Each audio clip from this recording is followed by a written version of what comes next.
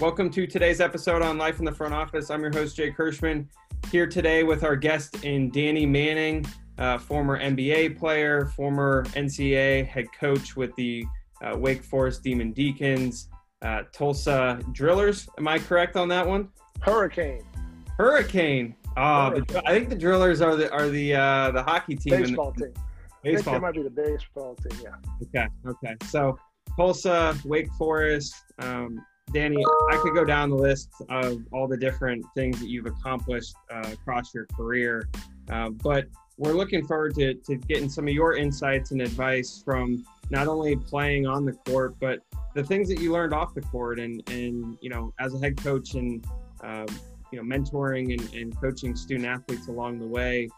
We know that you've got two of your own, so I'm sure there's been a few lessons tossed back and forth, I'd imagine. Nonetheless, welcome to the podcast. Thank you very much for having me. Looking forward to visiting with you today. So let's go back to your days at Kansas. We'll start there. Did you at any point in time know, like, hey, I'm going to play in the NBA for 14 plus years, and then I'm going to go be a college basketball coach too?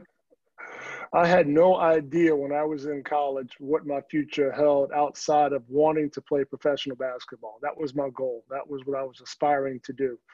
My father played professional basketball. He played in the ABA and NBA. And it took me a while to get to that mindset, to be honest with you, because in high school, that's when I probably started thinking about, wow, I can go to college. I can go to college for free on a scholarship.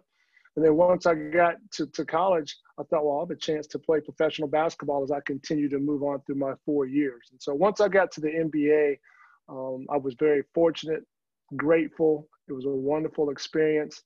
And the longer I played or in the NBA, my role changed drastically. I came in, went from a starter for early part of my career to a sixth man to basically a mentor towards the end of my career. And so that's really when I started to get into the coaching aspect of it.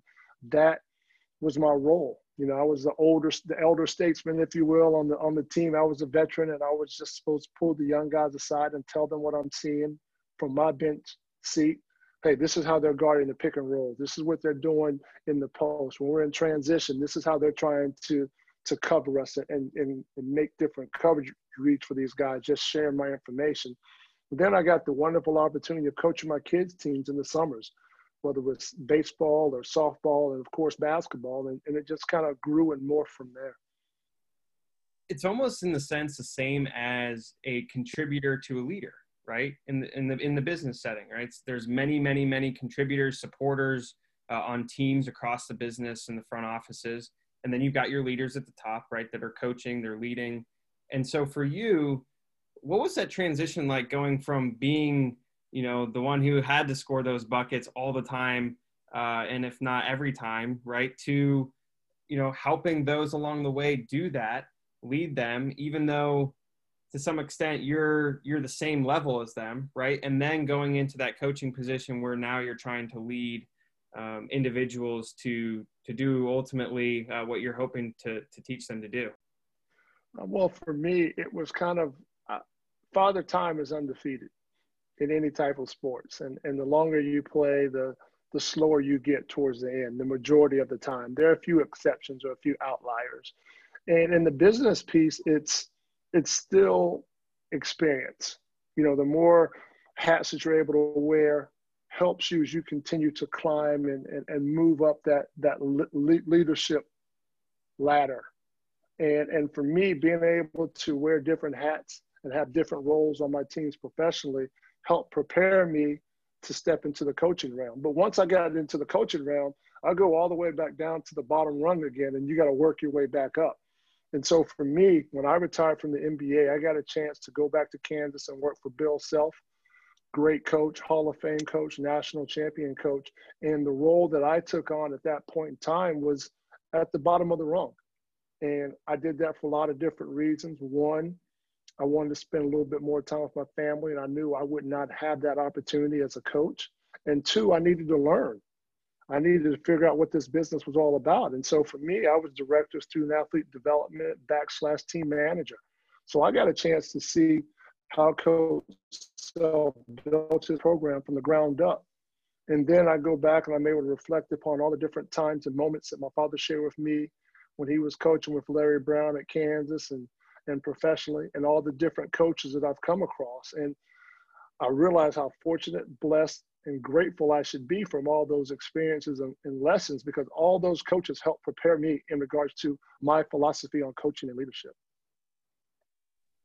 And you talk about that philosophy on coaching and leadership. What's the one biggest lesson that you learned as a player that you've been able to instill into that philosophy?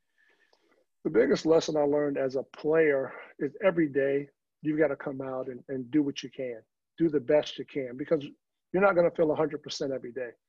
As a professional athlete, you're walking into the gym, you're getting ready to play a game, and you're wondering, like, how am I going to get up and down this court? My body's killing me.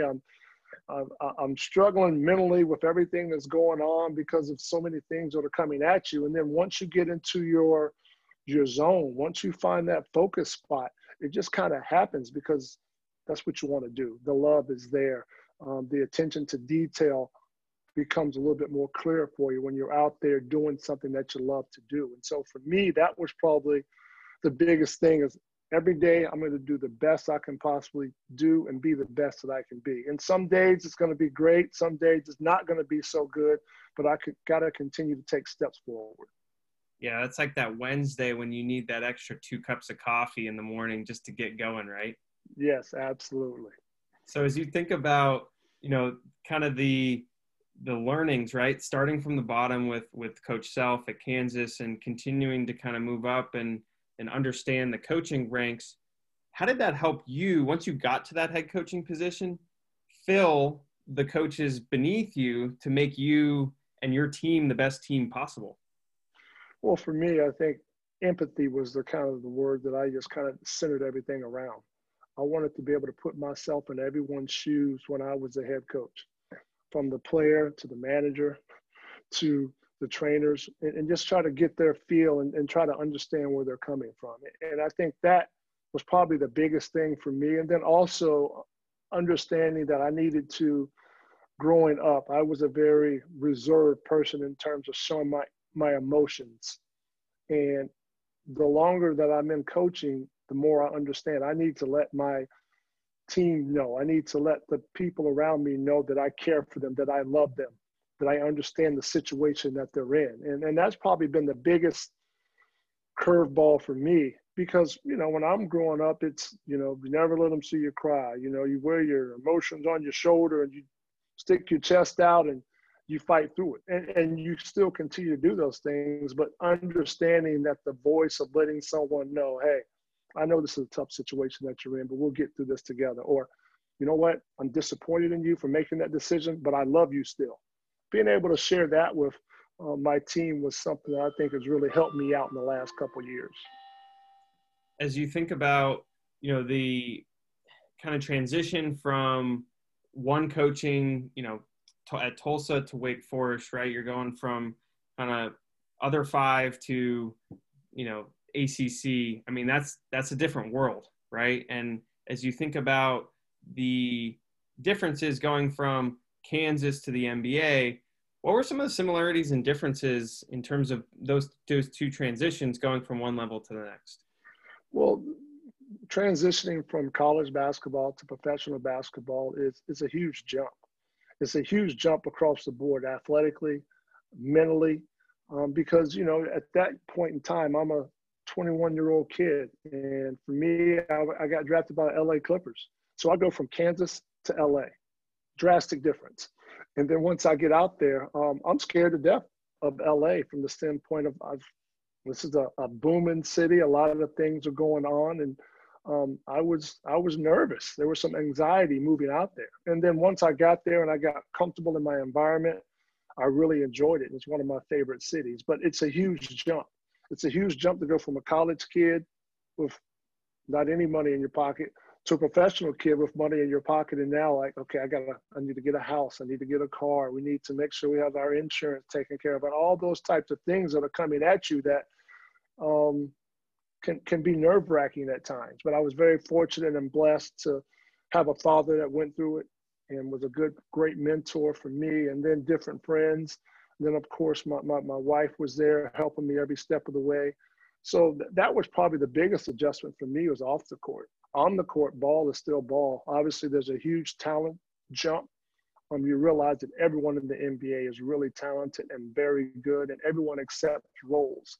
And the roles that you accept might not be matching with your talent, because the majority of the time, the guys that, when you accept a role on a team, you're capable of doing much more than that role, but that's what that team needs you to do. And so understanding that this is what I need to do to fulfill my role on this team. And then there'll be times in practice and maybe even some games when I get a chance to step outside of the box and show people I'm capable a little bit more, but you have to be prepared for that opportunity.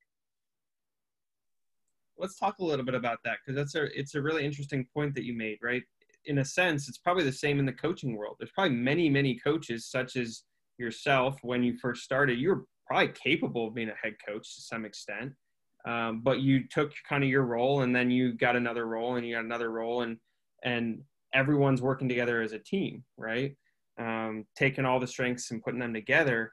But from the front office perspective, or even the coaching world, what are some of the lessons you learned from accepting those roles and then flourishing in that role to then use the people around you to make you better and then make them better?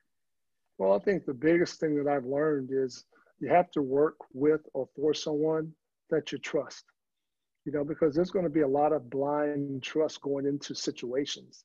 The head of the team, the head coach, or whatever, CEO, this is the direction I want to go. And then sometimes it's not clear to a lot of people, or sometimes you might not see it the way that they see it, but you got to have blind trust and faith in them, knowing that they're putting us in our best situation possible for us to move forward. And a lot of times it's hard for people to have blind faith, have blind trust in what's happening in the future when somebody else is making decisions for you. But that's when you lean back on the person that I'm working for. I'm around him or her every day. I know what they stand for. I know how they carry themselves. And I understand that this is the way it needs to be done. And so from that point forward, it was easy for me, especially working for Bill Self, to say, hey, I have all the blind faith and trust in the world in you, because I feel that you're going to lead us where we need to go and help me become a better person. And so that's probably the biggest thing, is making sure that you have a great feel for the leadership and being comfortable in following them. You talked about family earlier in the episode of, you took that role under Coach Self because you knew you were going to be able to spend a little bit more time with family. And if the COVID crisis has taught you anything, right, it's you need to be close to family, right? Family's always first, or at least it is in my mind, right? And as you think about your son and daughter kind of being student athletes and learning from them learning from you, and being able to spend that time with family right now. I know we were talking about you not having a schedule, right? And just the freedom that has probably mentally and physically to just reflect and be able to learn and take things, through a different lens. What have you learned from that perspective, and anything that the student athletes you've got that have taught you? Well, family is very important. And every team that I've ever been upon or on, especially in the college ranks, there's always a sense of family. To me, I would tell my teams, like, family, the definition of family to me is forget about me, I love you. And now I reflect back on being a parent, and that's what parents do. They're not worried about themselves, they're worried about trying to make it a little bit better or as best as possible for their children. And that's just the mindset that I try to share with my teams, and being able to say, I love you to the people on my team, the people in our group, just so they know that the care is there and the care is genuine. And that's probably the biggest thing that I've learned in terms of what I need to get better at and what I need to learn to do at a higher level, is just sharing that love. Hey, I love you. Have a great day. And just try to make it become second nature, because a lot of times there's a lot of questions in teenagers' minds when they step on a college campus. They have a lot of different things that are going on. And also the important thing for me is when letting the parents of our kids know that I have their back, that I'm going to look out for them like they are my own child. That's something that I really try to stress to the parents of the players that I coach. And then for me, I was fortunate for 3 or 4 years to have my son on my staff at Wake Forest. And that was a tremendous benefit for me, because obviously he's someone that I love and that I care, but he is also able to see things from a different light because of his age. And, you know, he just finished playing college basketball. And so some of the things that I was doing, he would come to, Dad, that's old school, Dad. We got to do something a little bit different, you know, and so that really helped me out a lot. And my daughter as well. I mean, she's had a chance to do a lot of different travels. She was with USA Basketball for a while and was able to bounce different ideas off of me and share different things with me that she saw through her experiences. And so my kids have been really beneficial to me throughout my career, just because they see it in a different light. And it gives you a little bit more empathy to what someone else is going through. Yeah, that quote of being able to put yourself in someone else's shoes, it's not easy, right? And to even on the court, right, putting yourself in the other player's shoes, or you know, the opponent's shoes, right, and trying to understand mentally how to go about that. Super interesting. So as you think about the coaches that you've coached, like you talk about Bill Self, right, and the coaching trees, and you know, the Coach K's of the world, they all have their coaching trees. How have you learned from someone like Bill Self to where there's certain principles, right, that he either goes by, or the John Woodens of the world, that they kind of all guide themselves by? Is there something specific or special about those guys that has allowed them to have the success that they've had? Well, first of all, they're tremendous leaders. Obviously, they're great coaches of the sport, but they're also leaders of, you know, the people I've come across, of young men. And so, you know, for me, I look back on it and I have three mentors that really stand out for me. One is my father, who played professional basketball, like I mentioned earlier, was a college coach, was an NBA scout, an NBA assistant coach, and he passed away, but he's always somebody that kind of set the tone for me as a mentor of being a part of a team. You're going to have to accept roles that you might not want to accept, but this is what you're going to have to do to make the sacrifice to be a part of a team. And then I get to college and I play for one of the greatest coaches ever in Larry Brown, who's won an NBA championship and a college championship. And he did so much, not only for me, but for everyone in our program and on our team. But the bottom line for Coach Brown was he made me a better person. He made me a better player. And, you know, then I get to transition to spend 9 years working for Bill Self. And he just carries that over in terms of he makes sure all of his guys care for him. They understand that he cares for them. I'm going to coach you hard. I'm going to push you hard. And I want you to be the best that you can possibly be. And so those three guys have always taught me that if somebody's ceiling is here, it's your job to get them as close to the ceiling as possible. And sometimes it's not going to be comfortable. Sometimes there's going to be some days when they're going to be upset with you. No different than your children. You know, you might have to discipline your child. You might have to say something to your child. And it doesn't mean that you don't love them. It means that you do love them and you're trying to help them reach their maximum potential. So for me, trying to share that message with the players that I coach is at times just challenging, because it's like, hey, I'm disappointed in this, that you made this decision. I still love you, but we've got to work through this. And when we get in this situation again, we've got to make better decisions. Yeah, that player development aspect of things is truly, I mean, correct me if I'm wrong, but it's truly personal development, right? Like there's a lot of personal development that goes into any player development, professional development, whatever it might be. As you think about the personal development, what's the most important aspect for you? I know you mentioned trust earlier, but the most important aspect of personal development? I think the biggest aspect of personal development for someone to gather and understand is I can always get better, no matter where I'm at in life. You know, that's one of my tasks as I'm in the role that I'm in now. I don't have a job now, but I still got to figure out different ways to get better each and every day, whether I'm reading something or I'm trying to take a bigger, broad picture look at this program and see how this coach does it. But getting players to understand I can get better. And a lot of times that's hard because that means you have to a certain extent, admit you have some weaknesses and things that you need to improve upon. And I'm not saying a weakness where it's a detriment or it's something negative, but you might do something a little bit better and you want to pick up different areas. And so getting a teenager to say, yeah, I got to get better at dribbling the basketball, or I got to become a better shooter. Sometimes it's hard because the bravado that you have as an athlete is, it doesn't matter who I'm playing up against. I'm going to go out here and I'm going to win. I'm going to find a way to be competitive. And you need that. But you also have to have that reality piece of saying, wow, if I could do this a little bit better, it will present more options for me out there on the court, and I can become more versatile. And so understanding that improvement equals versatility in sports in most times. And it's also just understanding what is better, right? You want to get better, but what does better mean? Better means something different probably to each individual, right? Yeah, better does mean something different to each individual. And, a lot of times it goes back to the personal relationship and development piece of talking and what do you want? How good do you want to be?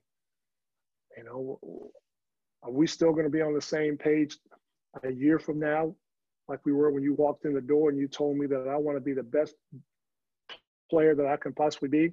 So I'm in practice and I'm trying to hold you to that standard. And then if the standard has changed, you got to let me know. And we got to let everybody else know around us, because, when we walked into this deal, this was kind of the verbal agreement that we had. And so understanding that the communication piece with that development is also important.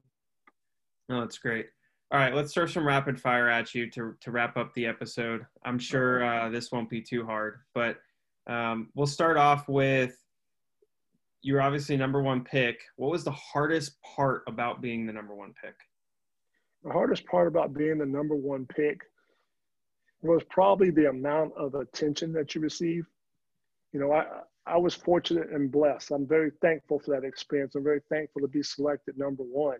But when you go number one, or you go as a high draft pick, there's a lot of different energies that come with that. You've got to step into the scene, one, and you've got to navigate, okay, I need to show people I belong, that I can play at this level and I can help contribute.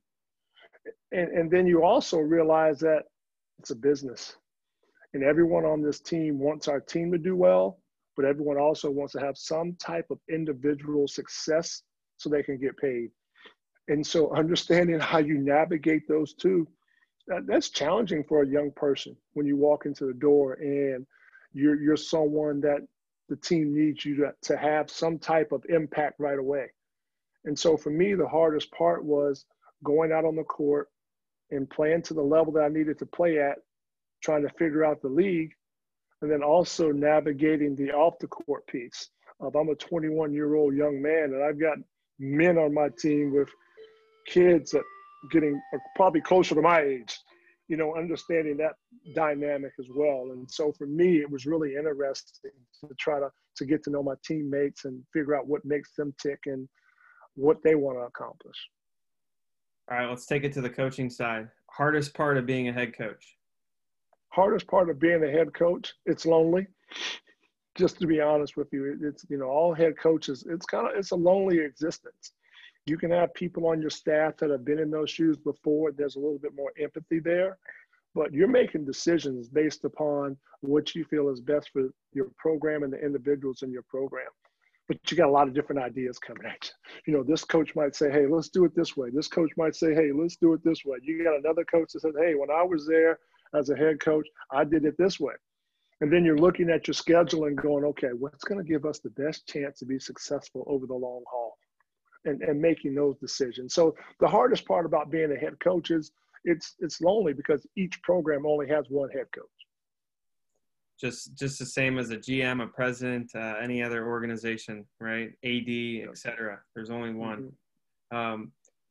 Obviously, being a professional athlete, you've got the skills, you've got the height, you've got abilities. What other sport would you have played if it wasn't basketball? Well, growing up, baseball was probably my first love, to be honest with you. I mean, the T-ball, and you go all the way up. And the older I got, the worse I became at baseball. And so, but you know what? Growing up for me, I grew up in an era where whatever season was going on professionally, that's kind of what you played in your neighborhood. So when it's football season, we're playing tag football or tackle football.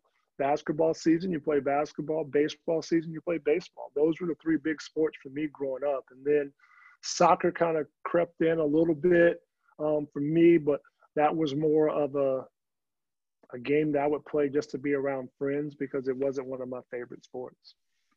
Best teammate you ever played with?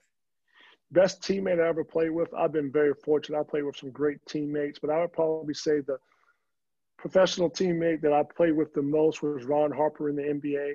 And we went through some similar adversities with ACL injuries and rehabbing and coming back and playing for the Clippers. All right, let's talk about the ACL piece. I've had knee surgery myself, not the ACL, but patella tendon. Hardest part about the rehab process with ACL? The hardest part about the rehab process for the ACL for me was I went through it 3 times throughout my professional career. And so my rookie year, I played 20-something games and I tear my right ACL. And at that time, it's considered career threatening.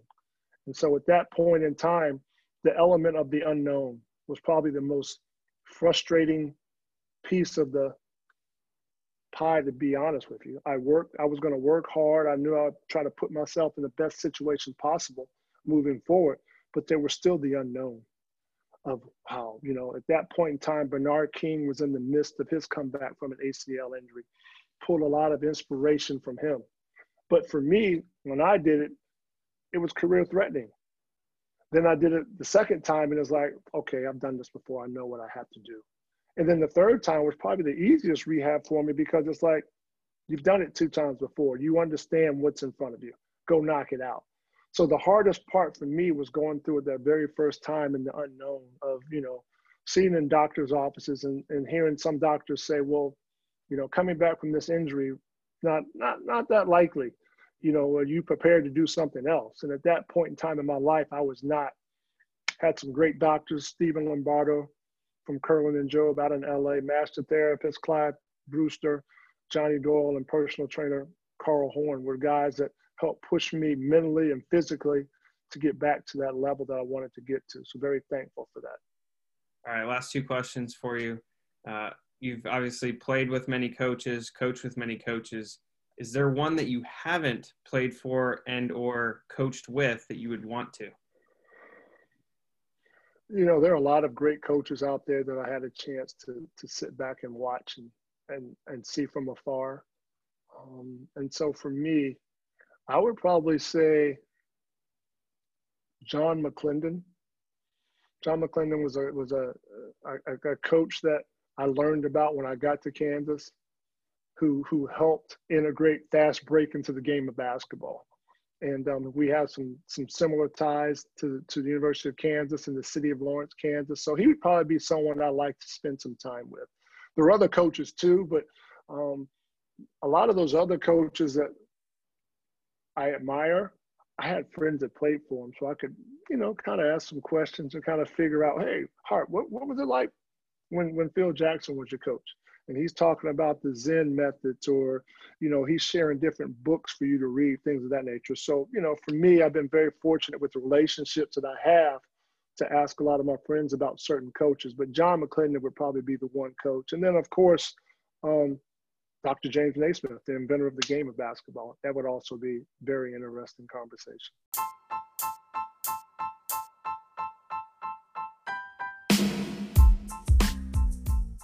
Gotta love Springfield, Massachusetts, right? That's right.